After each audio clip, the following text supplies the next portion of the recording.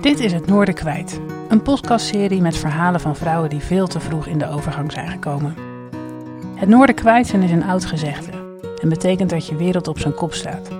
Een uitspraak die vroeger werd gebruikt voor vrouwen in de overgang. Mijn naam is Ger-Anne Jiskoot. Ik ben psycholoog bij het expertisecentrum Vervroegde Overgang van het Erasmus MC. Vandaag heb ik Jenda te gast. En in deze aflevering hebben we het over acceptatie. Welkom Jenda bij de tweede aflevering van Het Noorden kwijt. Dankjewel. Ik begin altijd met een beetje dezelfde vraag voor iedereen. Ben jij wel eens het Noorden kwijt geraakt door de overgang? Ja, behoorlijk. Ja? In het begin ben ik echt behoorlijk het Noorden kwijtgeraakt. Ook omdat de overgang voor mij samenviel met de boodschap. Ik wist nog niet dat ik in de overgang was. Toen ik het hoorde, hoorde ik tegelijk dus ook dat ik geen kinderen zou krijgen. En daar ben ik echt wel maanden van het Noorden kwijt geweest. Ja. Maatje, kan je nog het onderscheid maken welke van de twee je misschien meer last van had? Of is het de combinatie van die twee? Het is de combinatie van die twee geweest. Het is denk ik de boodschap en mijn hele leven stond helemaal op de kop naar die boodschap.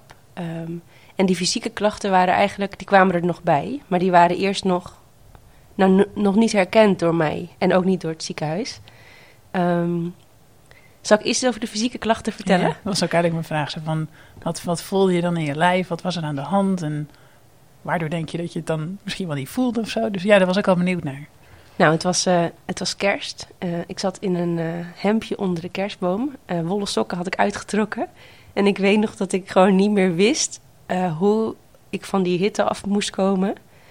Toen wist ik nog niet dat ik in de overgang was. Ik wist wel dat alles in mijn lijf aan het veranderen was.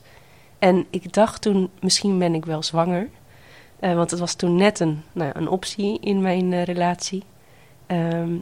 Ik wist dat alles veranderde, maar ik wist niet wat er was. Maar dat er iets misging in mijn lijf of dat er iets gebeurde, dat wist ik wel. En ik voelde me heel erg opgejaagd. Ik kon niet meer goed koken. Ik hou heel erg van koken, maar het lukte niet meer. Ik had overal potjes en pannetjes staan en ik wist niet meer goed wat waar. Ja, je had het soort overzicht niet meer of zo? Ja, ik had geen overzicht meer ik was chaotisch geworden. Echt extreem chaotisch. En dat past niet bij jou?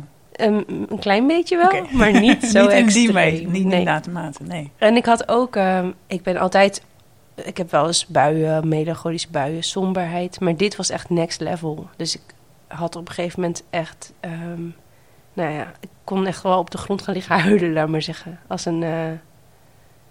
met groot verdriet. En ik snapte dan ook niet goed waar dat dan van kwam.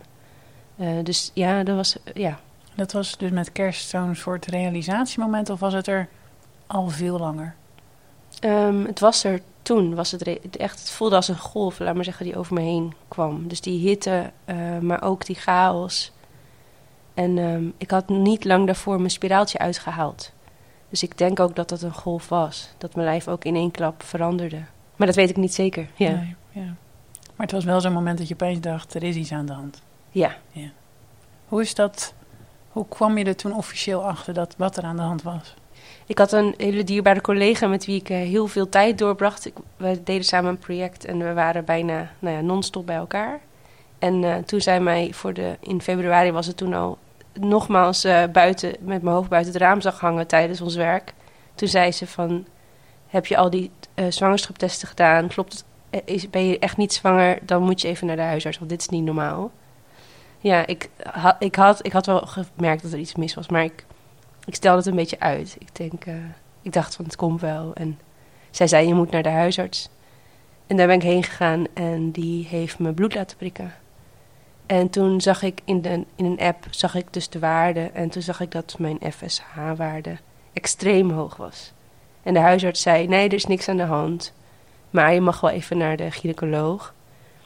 En een paar maanden later kon ik daar terecht. Ik was eerst doorverwezen naar de vruchtbaarheidskliniek met mijn vriend. Want iets met kinderwens had ze op het verkeerde been gezet. Oh, dus hadden je eigenlijk naar die tak, zou ik maar zeggen, gestuurd. Ja. Toen is het gecorrigeerd en toen ben ik naar de gynaecoloog gegaan. En ik weet nog heel goed dat ik door die gangen liep op weg naar de gynaecologie. En dat was voor mij, was ik heel trots op. Net als alle andere vrouwen dacht ik, eindelijk mag ik daar ook een keer heen. Want ik wilde eigenlijk al jaren dus kinderen. En toen zat ik daar dus tussen al die zwangere vrouwen. En toen werd ik dus geroepen. En toen ging ze met een inwendige echo kijken. Zag ik mijn baarmoeder voor het eerst. En zei ja, nee, die is leeg inderdaad. En echt, ik vergeet het moment nooit meer. Van, die is leeg. Oké, dan mag je nu, dan gaan we bloed prikken. En toen, 's middags werd ik gebeld. Dus het ging, ze hadden denk ik al heel snel door van, daar klopt iets niet met die uitslagen. Ja. En die middag zat ik in de auto. Ik had een soort coachtherapie met wie ik sprak over de toekomst en kinderwens en dergelijke. En ik zat dus naar mijn laatste gesprek in de auto. Ik ging dat afronden en toen werd ik dus gebeld door het ziekenhuis. En toen zei ze van, zet de auto aan de kant en het is niet goed. Je bent in de overgang en dat betekent dat je geen kinderen kan krijgen. En eigenlijk ging daarna een soort van mijn hoofd een beetje uit. Ja, want dit lijkt me het lijkt me de meest bizarre telefoongesprek wat je maar kan voeren. Zeker in de auto, ergens langs de kant van de weg. Ja, het was heel apart. Ik weet nog gewoon het stof dat op het dashboard lag. Laat maar zeggen, ik kreeg een soort hyperfocus. En ik wist echt niet goed meer wat ze daarna zei. Iets over therapie. En ik dacht, dat hoor ik dan later wel. Toen ben ik weer naar huis gereden. Ja. Je zei net ook een beetje van de voorbereiding voordat we het hierover hadden. Je zei, het is bijna een soort film allemaal nog steeds. Ik kan nog zo bijna alsof je het voor mijn gevoel nog voor je kan zien hoe het allemaal is gegaan. Ja, klopt. Ja. Dus het voelt als echt een soort, bijna een soort traumatische ervaring. Ook omdat het gesprek tussen mij en mijn vriend over kinderen was zo moeizaam geweest de jaren daarvoor. We hadden net een soort doorbraak daarin gemaakt. Dus hij was eindelijk soort van bereid om daar ook überhaupt over te praten. En hij was zelfs bereid om, toch het serieus een kans te geven om een kind te krijgen. Ja, dat was allemaal in diezelfde weken, maanden. Ja. En zeker als je dan zegt, ik ging net bij mijn coach vandaan. Ik had dat traject voor mijn gevoel afgesloten. We waren op een punt van, we gaan op een bepaalde manier over de toekomst denken. Wat is nou hetgene wat die arts toen vertelde, wat nog blijven hangen bij je? Ik was heel erg verbaasd dat geen kinderen kunnen krijgen, dat niet het eindpunt was. Dus ze zei iets over traject en hormoontherapie en opties en overgangsdingen. En daar was ik heel erg verbaasd over. Dat weet ik nog. Van, er komt nu een vervolg. Nu ga ik een medisch traject in. Dat had je niet helemaal verwacht? Nee, helemaal niet. Nee. Wat dacht jij? Dat is misschien nu heel gek om nu na afloop te zeggen, maar wat dacht jij dat er aan de hand was? Nou, ik dacht dat ik zwanger was. Ja. Want ik was 35, net 35. En we hadden voor het eerst de mogelijkheid dat ik zwanger zou kunnen zijn. En als je hele lijf verandert, dan denk je, dat zou een verklaring kunnen zijn. Ja. Wat misschien wel een beetje naïef is achteraf gezien. Maar ik denk dat er heel veel klachten ook op elkaar lijken. Dus dat je best logisch, als je natuurlijk daarmee bezig was, dacht, het is zover. Ja. Hoe kijk je nu, want het is inmiddels wel een tijdje verder, hè? Ja. Hoeveel tijd zit er inmiddels tussen? 2 jaar ongeveer. Hoe is het met jou gegaan in die 2 jaar? Ja, de eerste maanden waren heel intens. Ik heb echt heel veel verdriet gehad. En ik had een soort waarom ik gevoel, heel dramatisch. Ik had eigenlijk nog nooit zoiets groots meegemaakt. En ik denk dat het waren voor mij echt de eerste ervaringen met echt diepe rouw. En de eerste weken, ik heb een paar weken vrijgenomen of vrijgekregen. En de eerste weken heb ik vooral heel veel tijd snikkend op mijn yogamatje, laat maar zeggen, doorgebracht. En daarna is het eigenlijk een soort zoektocht geworden van hoe ga ik hiermee om. Zal ik daarover vertellen? Ja, ik was ook benieuwd. Ik dacht, hoe is het nu dan? Ja, nu gaat het dus heel goed met mij. Ja. Ik denk, ik heb een hele, wel voor mijn gevoel bijzondere 2 jaar meegemaakt. Eerst was er dus die echte zwarte rouw en het idee van verlies. Daarnaast, mijn zusje werd zwanger, tegelijk dat ik mijn boodschap hoorde. En een van mijn beste vriendinnen werd zwanger. En dat waren de 2 met wie ik het niet moeder zijn deelde. Dus opeens was ik alleen, voor mijn gevoel. En ik heb, denk ik, na een half jaar... ik heb nog een tijdje eiceldonatie overwogen. Ik ben hier bij het Erasmus begonnen. De hormoontherapie is beter geworden, waardoor ik mijn somberheid wat minder de overhand had. En ja, ik ben toen heel snel, nadat ik had besloten dat ik geen eiceldonatie ging doen, toen ben ik heel snel overgegaan tot een soort nieuwe methode. En dat is een soort pad van acceptatie.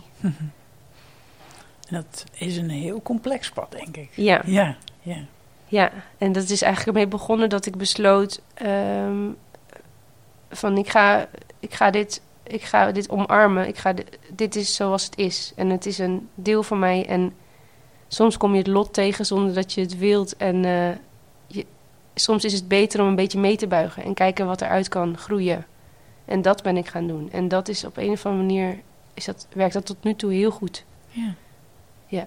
Is dat ook waarom, want je zei ook, hè, toen hebben we eiceldonatie overwogen. Ja. Past dat dan ook een beetje bij dat je zegt, ik wil meebuigen? Of wat Ja. Heeft dat ermee te maken? Of heeft dat je zegt, nee, dat staat er helemaal los van? Nee, dat heeft daarmee te maken. Ik heb echt besloten, en ook in overleg met mijn vriend natuurlijk, van hoe gaan wij dit aanvliegen? En hoe ga ik dit aanvliegen? En ik heb echt besloten dat ik het gewoon neem zoals het komt. Ja. Jij ziet me natuurlijk een beetje zo van, wauw, zo van, wat knap dat je dit zo kan zeggen. Ja. Ja, want dit had je natuurlijk nooit 2 jaar geleden kunnen bedenken dat jij dat zou zeggen, denk ik. Nee, en toch heb ik het gevoel dat het voor mij de beste, dat dit is een soort van mijn pad. En ik ga heel snel in de zwevertaal, laat maar zeggen. Maar dit is echt mijn pad. Zo voelt het. En het voelt vanaf het begin dat ik ik ben gaan proberen te ervaren hoe het is om te accepteren. Zo zacht ben ik ermee begonnen. En dat gaat tot nu toe zo goed, omdat het gaat bij mij gepaard met heel veel zelfzorg. Dus ik ben heel erg begonnen met heel praktisch, heel goed voor mezelf zorgen. Dus gezond eten, een paar keer per week sporten, veel slapen, gewoon rust. En luisteren naar mijn gevoel. Ik heb heel erg voor mezelf opgeschreven van die periode van zwangerschap. Wat betekent dat voor een vrouw? Nou, dat betekent naar binnen keren. Luisteren naar je lijf. Heel veel liefde voor je lijf. En daar ben ik eigenlijk... Dat is eigenlijk hetzelfde, dat heb ik ook gedaan. Ja. Maar dan zonder kind in mijn buik. Ja. Dus ik ben echt naar binnen gekeerd. En ik ben gaan luisteren naar wat voel ik? Wat zegt mijn hart? Ja, en dat werkt heel goed. Want goed voor jezelf zorgen is zo'n uitdrukking die we allemaal zeggen. Je moet wel goed voor jezelf zorgen. Maar je bent het ook echt gaan doen. Ja, ik ben het echt gaan doen. Ja. Was het lastig? Nee, het kwam heel erg vanzelf. Want ik had er heel veel behoefte aan. Dus vroeger was ik alleen maar, vooral bezig met werken. Want ik vind mijn baan heel leuk. Mijn werk vind ik heel leuk. Gelukkig, eerlijk gezegd. Ja, ik ben journalist en ik vind gewoon het ontzettend leuk om verhalen te maken. Dus ik deed dat met veel passie en veel tijd. En eigenlijk na deze ervaring had ik veel meer tijd, of veel meer zin in thuis zijn. Een beetje af en toe wat bakken. Ik ben brood gaan bakken. In een moestuin gaan werken. Hele andere dingen dan gaan doen eigenlijk. Uit gaan breiden de dingen die ik al leuk vond. En veel meer tijd voor vriendinnen, voor mijn familie. En dat is eigenlijk ook een soort zelfzorg. Dat is heel erg zelfzorg. Maar niet misschien waar we soms aan denken als je het hebt op goed voor jezelf zorgen. Ja. En ik heb een soort droomtekening gemaakt. Ik kan helemaal niet goed tekenen, maar ik heb een soort kinderachtige tekening gemaakt met hoe zou ik mijn beste zelf tekenen. En dan heb ik mezelf en mijn vriend en ons Hans en Grietje huisje in het oosten van het land, dat we dus een paar jaar geleden hebben gekocht. En daarop dus een bijenstal en een kippenren en de hobby's die ik leuk vind en de mensen eromheen. En een soort droomtekening van hele kleine dingen waarmee ik super gelukkig ben en word. En dat zijn kleine stapjes die ik nog kan zetten om daar te komen. Kleine gewoontes die ik aan kan passen, waardoor ik dat... Nou, ik ga dus inderdaad een cursus bijhouden doen. Wat leuk. Ja. En ja, het heeft allemaal met zingeving te maken, denk ik. Nu als ik het een beetje... Ja, als ik terugkijk, maar het heeft me dus de afgelopen 2 jaar heel veel houvast gegeven. Ja. Ik ga natuurlijk ook soms een beetje een lastige vraag stellen. Want ik denk dat er mensen zitten te luisteren en die denken... wat mooi dat je die tekening maakt. Maar mist er dan niet iets? Ja, er mist zeker iets. Ja, want het is een hele mooie tekening. Ja. Het is natuurlijk wel hoe je hem nu gaandeweg... Ja. een nieuw soort invulling gaat geven. Ja. Maar ik hoor je er wel heel gelukkig mee. Maar dat vroeg me dus af van... Ja. Mist er iets? Ja, er mist zeker iets. En dat is er gewoon, dat gemis. Er is een leeg plekje in die tekening. Ja. Staat hij er ook? Letterlijk heb je iets... Ik heb hem niet letterlijk getekend, maar ik zie hem wel, laat maar zeggen, als ik naar de tekening kijk. En ik vind het ook... Het is niet zo van, oh, wat ben ik gelukkig en zo is het verdriet lekker weg. Want zo is het natuurlijk helemaal niet. Het verdriet is er nog steeds. En dat moet je niet afdekken met een laagje happy, happy, happy. En dus ook niet met een cursus bijhouden. Nee, en het is er. En tegelijk, waar het mij vooral om ging, denk ik, de afgelopen 2 jaar, is dat er is meer dan dit. En het begon eigenlijk maar met 1 keus. Want het verdriet is er en ik kies om gelukkig te zijn. Dat is het. Het is gewoon een keuze geweest. En ja, daarmee heb ik niet het probleem getackeld. Maar ik heb wel een soort weg gemaakt hoe ik verder kan. Ja, dus het is een manier dat je denkt, dan kan ik er invulling aan gaan geven, zou ik maar zeggen. Als ik daar mijn best voor doe, zou ik maar zeggen, en ik op die manier mezelf eigenlijk een beetje, bijna wel een beetje push, om iets nieuws te gaan bedenken, hoe ik het ga doen. Ja. En het verdriet is er nog steeds heel veel aanwezig. En soms als er weer iemand opnieuw zwanger is in mijn omgeving, dan is dat verdriet heeft volledig de overhand, een paar dagen. En dan moet ik weer terug naar start, weet je wel. Terug naar mijn mat of terug naar mijn, naar mijn bank en gewoon even zitten en verdrietig zijn. Ja. En dan is het na een paar dagen dan minder? Of dan, wat je zei, ik ga dan een soort terug naar 0. Ja. Dus dan na een paar dagen heb je dan weer het gevoel van, ik kan weer een beetje verder? Ja, als ik naar binnen keer, dan voelt het daarna weer even opgelucht en dan kan ik weer even verder. Ja. Dus om aandacht en erbij stilstaan en aandacht geven, dat werkt voor mij heel goed. Ja. Komt natuurlijk niet altijd even uit, denk ik. Nee. Even praktisch moet ik aan denken van. Nee. Want de aankondigingen komen denk ik soms nog best onverwachts. Ja. Hoe doe je dat dan praktisch? Ja, dat is gewoon irritant. Oh. Ja. Dat is het. Het is ook in aanloop naar dit gesprek. Het is ook een grote stap. Ik heb mijn baan opgezegd. Ik ben freelancer geworden weer, omdat ik weer mooie verhalen wil maken, ook op reis en dergelijke. Na aanloop van dit gesprek werd het weer heel verdrietig een tijdje, want ik moest terug naar hoe het was geweest. Ja. En dan kan ik een paar dagen niet lekker functioneel werken. Ja. Had je dat verwacht, dat je dat zo weer zou voelen, terwijl je wist van, oké, ik ga daar vrijdag naartoe? Nee. Nee? Het was vrijdag, stond in mijn agenda, maar de aanloop niet. Oh ja, dus je had er niet op gerekend dat het iets met je zou gaan doen? Nee, en dat is natuurlijk ook... Ja, zover was ik nog niet. Ja.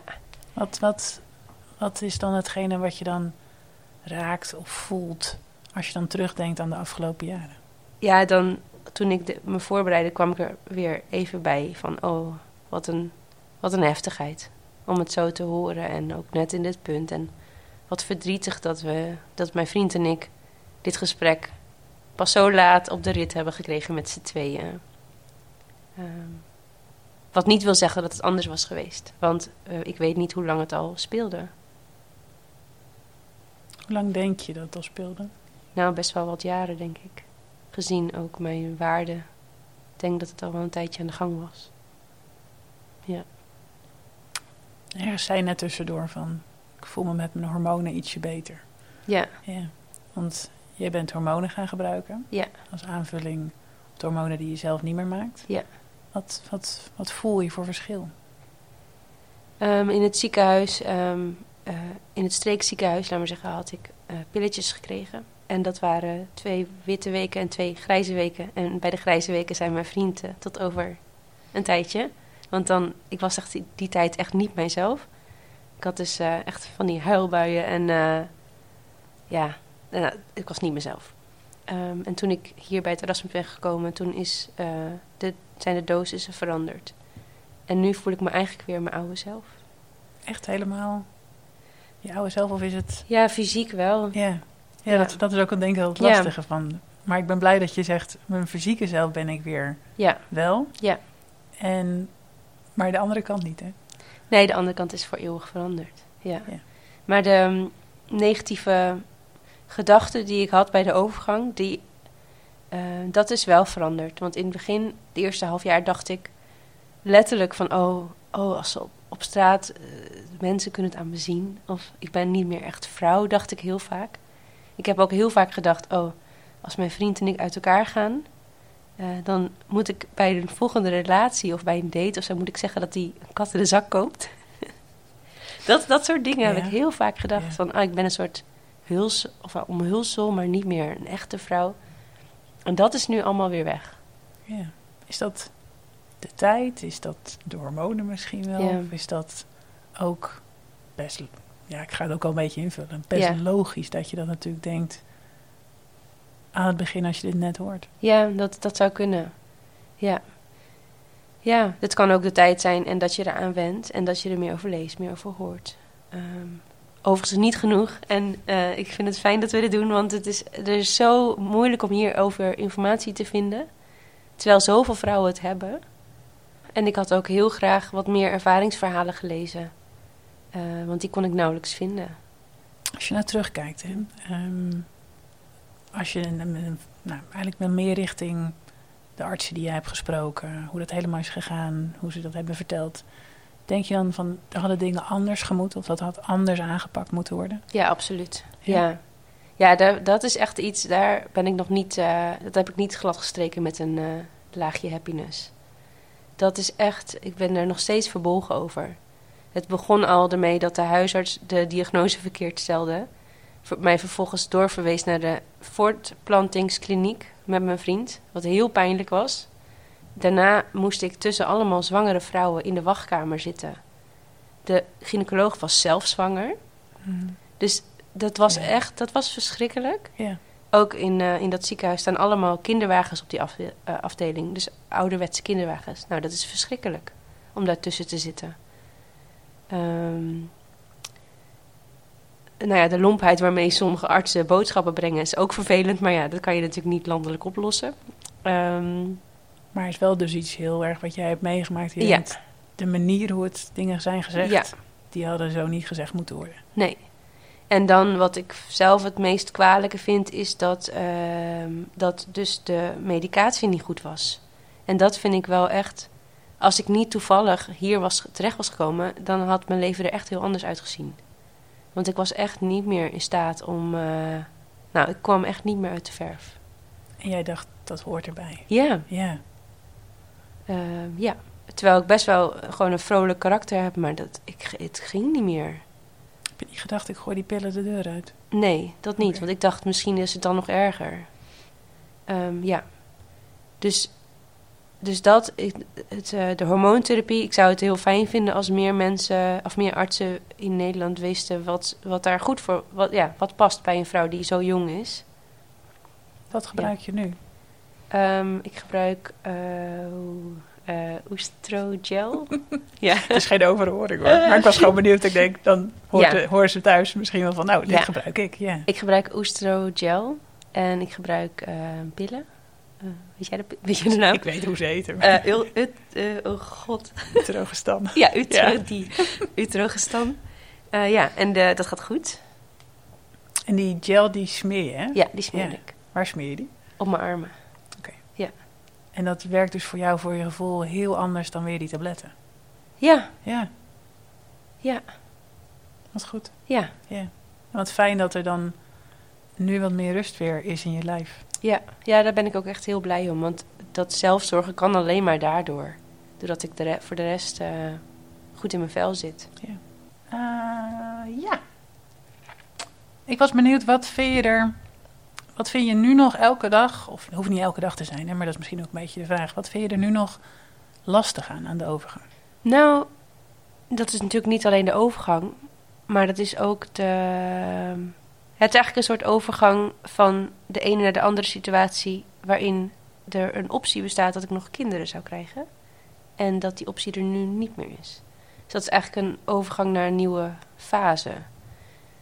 Niet zozeer de klachten van de menopauze, want die heb ik niet meer zo. Maar wat ik er lastig aan vind, is dat de hoop weg is. Dat is het, denk ik. Dat spannende, of dat zelf kunnen beslissen. Dat vind ik heel jammer. Ja, dat het er niet meer is. Grote boor is er weer. Ja, degene die nu luisteren en misschien niet horen op de achtergrond. Er is een boormachine gaande. En die proberen we een soort elke keer te omzeilen. Maar volgens mij lukt het niet meer. Nee. Dus het kan niet op de achtergrond te horen zijn. Ja. Stel nou dat je andere vrouwen die dit ook hebben, of misschien net weten, wat voor tips of wat voor advies heb je? Het hoeft natuurlijk echt niet een soort van kant-en-klaar pakketje te zijn. Maar wat zou jij dan willen zeggen? En een tip is dus ook van, keer naar binnen en kijk waar je behoefte aan hebt. En doe dat. Dat is echt, als nu niet, wanneer dan wel? Dus je raakt gewoon een soort van gewond met deze diagnose. En je moet zorgen dat je er weer bovenop komt. En wat bij mij hielp, was dus zelfzorg. En wat bij een ander helpt, is misschien iets heel anders. Maar keer naar binnen en ga kijken waar je behoefte aan hebt. Ja, dat zou mijn tip zijn. Eigenlijk hoor ik je ook heel erg zeggen, neem het serieus, want je moet ermee verder. Je moet ermee verder. Dit is de realiteit. Je kan het niet, meestal niet veranderen. Soms helpt een alternatief, zoals ijsseldonatie. En soms is dat ook een heel lang traject. En kom je dan aan het eind op hetzelfde uit. Dus ga er nu al mee dealen, wat je ook hier voor stappen in gaat zetten. Ga het nu al accepteren dat dit een onderdeel is. En welk hoofdstuk daarna komt, dat is dan het hoofdstuk daarna. Dat zou mijn grootste advies zijn. Ik heb overigens, na mijn diagnose zijn er een aantal mensen overleden ook in mijn omgeving. En dat heeft er ook aan bijgedragen dat ik heb gedacht, waren een aantal jonge mensen. En ik heb gedacht, weet je, de uren op de planeet zijn maar kort. Het zijn kostbare uren en besteed ze goed. En dat is natuurlijk ook stilstaan bij je verdriet. En daar ruimte en aandacht voor hebben. Maar dat is ook van, maak er wat van. Maak er wat moois van. Dit is het, ja. En dat is denk ik iets wat je pas kon voelen, bedenken, door al die dingen die zijn gebeurd. Ja. Ik denk dat het een hele goede tip, advies is voor mensen die dit ook meemaken en misschien soms even niet weten van, shit, wat moet ik er allemaal mee? Ja, je moet echt volgens mij op zoek gaan naar iets wat je kracht of wat je steun geeft. En inderdaad goed voor jezelf zorgen. Dat is echt, leg jezelf in de watten. Weet je, ga een keer extra naar een schoonheidsspecialist. Ga een keer naar een hele dure kapper. Ga iets doen waarna je denkt van, yes, ik ben vet trots op mezelf. Echt kleine stapjes. En dat zijn allemaal van die bullshit praat, maar het werkt echt. En gelukkig dat jij dat kan zeggen. Het werkt echt. Want ik denk dat soms mensen mensen in een omgeving best wel eens wat verkeerde dingen zeggen of gekke adviezen. Ja. Maar daarom kan jij het misschien juist wel zeggen, zo van, maar het werkt wel. Het werkt echt goed. Ja. Ja, en dat maakt je op een bepaalde manier een soort van... Kijk, ik had heel erg het gevoel dat ik controle verloor. Die eerste weken van mijn diagnose. Ik verloor compleet de controle over mijn leven. En door die zelfzorg krijg je eigenlijk de controle weer terug. Voor je gevoel. Ja, jij bepaalt hoe je je leven inricht. Ja. Als we dan kijken naar... Je hebt een vriend, mensen om je heen staan. Hoe is dat voor hun geweest? Mijn vriend en ik waren al 10 jaar samen toen ik mijn diagnose kreeg. En wij waren eigenlijk... Dat gesprek over kinderen ging heel moeizaam. Dat was net op gang gekomen. En na mijn diagnose hebben wij dat gesprek echt voortgezet. over zingeving. En dan niet over kinderen. Of niet over eigen kinderen. En hij ving me heel goed op. Hoe heeft hij dat gedaan dan? Nou, door er te zijn en te luisteren. Soms mee te gaan naar afspraken. En eigenlijk gewoon om tijd vrij te maken. Hij heeft me opgevangen door te luisteren. En vroeg hij dan bepaalde dingen? Of zei hij letterlijk van, kom, we gaan even zitten? En we gaan even zitten, hoe gaat het met je? En heel vaak vragen, hoe gaat het met je? Dat vond ik zo fijn in het begin. Hoe was deze dag? Ging het beter dan gisteren? We hebben ook een lange wandeling gemaakt naar Santiago. Die hadden we al gepland. En daarop ergens in een deel van een heel droge stukje woestijn bijna, ben ik een paar dagen heel boos geweest op hem. En ook dat mocht ik gewoon allemaal uitspreken. Van waarom heb je zo lang over gedaan? En nu zijn we hier en hoe komt dit nou? En waarom kon je niet eerder beslissen? En heb je toen echt alleen maar boos naar hem geweest? Of hebben jullie samen ruzie gemaakt? Ja, we hebben echt gewoon samen dit gesprek gevoerd. Van dit gesprek wat je eigenlijk best wel lastig is om te voeren. En hij liet gewoon jou hij liet me boos zeggen. Ja? Gewoon alles zeggen. We hadden natuurlijk we hadden 700 kilometer om te lopen. Dus, dat is wel ook een flink eind om te lopen. Ja. We gingen dat al doen. Maar hij heeft me een paar dagen gewoon laten uitrazen. En hij heeft ook zichzelf verdedigd van, nou, ik wilde dit gewoon niet. En dat is me goed recht.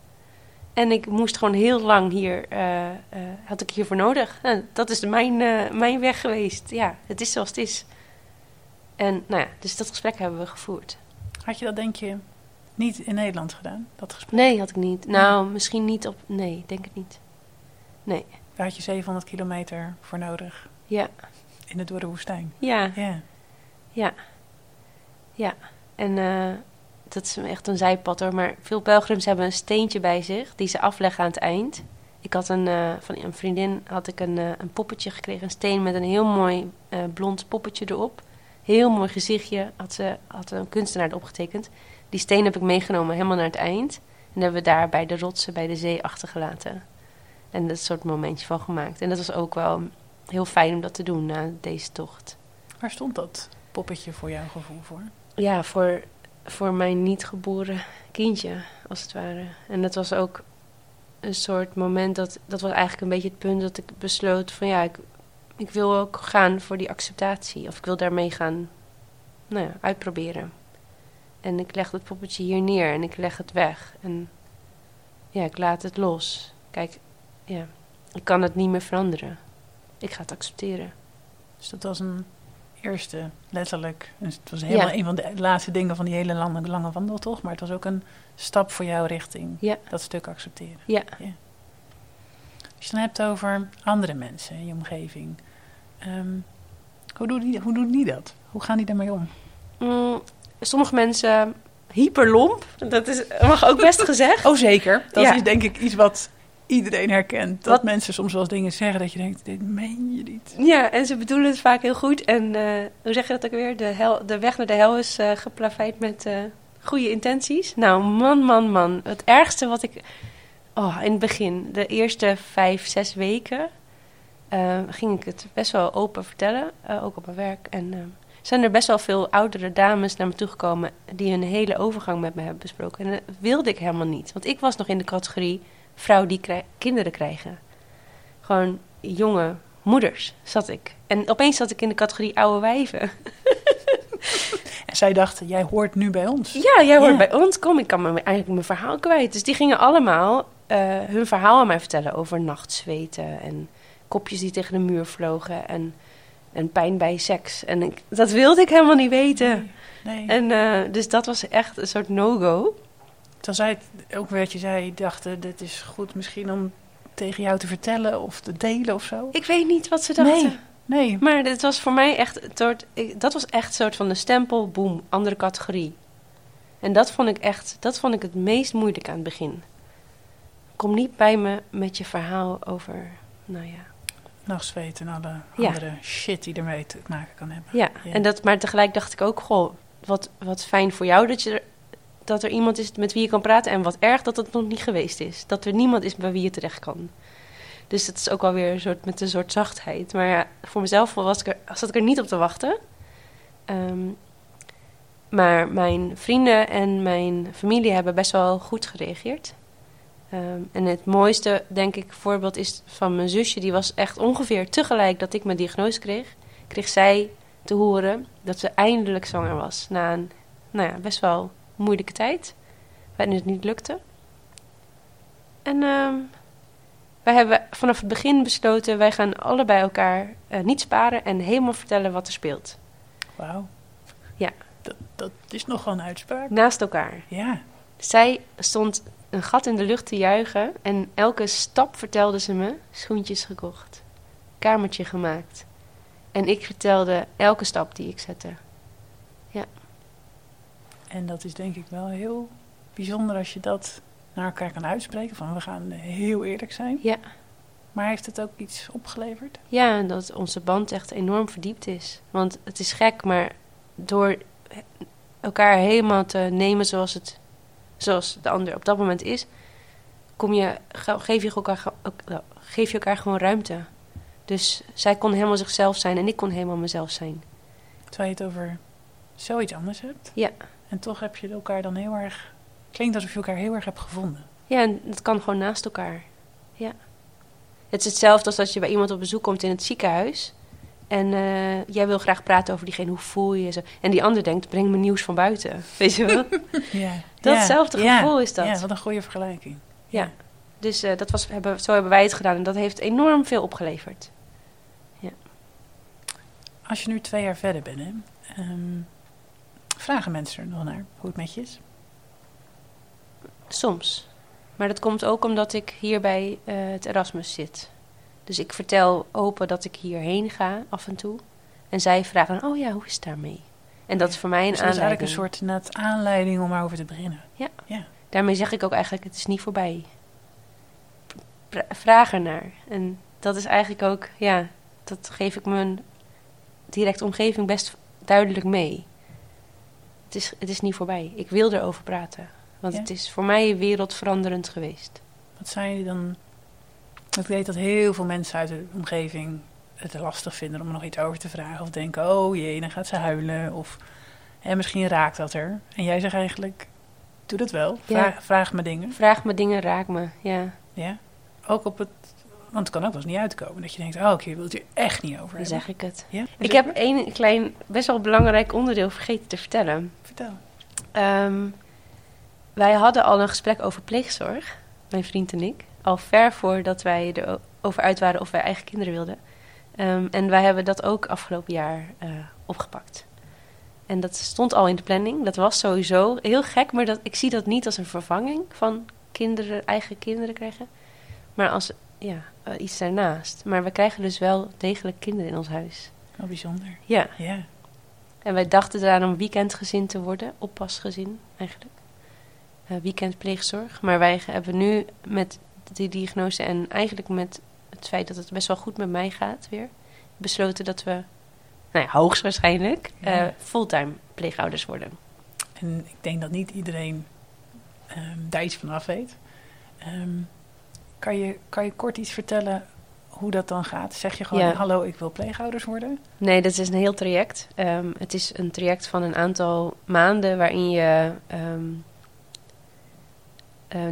waarin de pleegzorginstantie je leert kennen. Waarin je heel veel reflectie moet toepassen. Je huis moet openstellen. Ze komen kijken wat voor gezin je bent. Of wat voor echtpaar. Of koppel. En ze kijken dan met jou of jij geschikt bent voor bijvoorbeeld een weekendopvang. Als een kind thuis lastig heeft en af en toe even ademruimte nodig heeft. Of de ouders hebben even ademruimte nodig. Of fulltime pleegzorg. Kinderen die niet meer thuis kunnen wonen. Met de kans dat ze weer naar huis moeten, kunnen op een gegeven moment. Dus dat is wel een degelijke... daar moet je wel rekening mee houden. Het lijkt me ook dat je ergens weet dat dat zou gebeuren. Maar dat is denk ik wel nog de lastige kant. Dat lijkt me lijkt me het meest lastige van het verhaal. Ja. Wel bijzonder dat jullie dit in gang zijn gaan zetten. Ja. En eigenlijk zeg je dus, dat was iets wat we al hadden willen doen. Ja, we waren er al over uit dat we dat sowieso wilden. Naast een eigen kindje. En nu gaan we dat nog steeds doen. Ja. Wanneer gaat dit Ja, dat klinkt misschien gek, Ja. want daar kan je natuurlijk niet zoveel over zeggen. Maar wanneer gaat dit gebeuren? Over een paar maanden. Ja. Wat voor gevoel krijg je ervan als je het erover hebt? Nou, ik heb er heel veel zin in. Ja, het lijkt ik me... zie je ook echt heel erg gaan lachen als je het hierover hebt. De kleine dingen die je dus niet meemaakt als je geen kinderen hebt. Op het schoolplein staan of kinderfeestjes organiseren. Spelletjes doen in het weekend. Gewoon koekjes bakken. Die kleine dingen mis ik heel erg. En ik vind het heel leuk dat we dus nu een beetje leven in ons huis krijgen. Eigenlijk hoor ik je zeggen, dat wil ik meemaken. Ja. En dan maak ik het mee op deze manier. Maar dan maak ik het wel mee. Ja. En ik denk ook dat je ook groeit als mens. Als je andere mensen een plekje maakt voor een ander in je leven. Dan groei je ook door. Ja. Ja. Ik ga naar een van de laatste vragen eigenlijk een beetje toe. En dat is een beetje ik ook een eigen mail. Dat is altijd een beetje een beetje een dubbele vraag. Want daar zit een soort van in alsof... Nou, ik ga hem gewoon eerst stellen. Is het leven ondanks POI nog leuk? Jazeker. En dat bedoel ik een beetje met dubbel. Want natuurlijk hoop ik dat het antwoord ja is. Maar ik kan me ook heel goed voorstellen dat het dubbel is. Voor mij is het niet dubbel. Voor mij is het een volle ja. Het leven is leuk. Omdat ik weer het gevoel heb dat ik soort van in controle ben, laat maar zeggen. Dat geeft mij heel erg het gevoel dat ik het weer leuk heb. Ja, ik maak er wat van. Dit is het.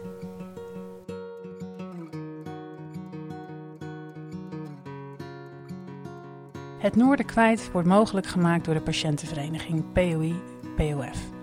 Maar mocht je ons willen steunen, dan zou dat heel erg fijn zijn.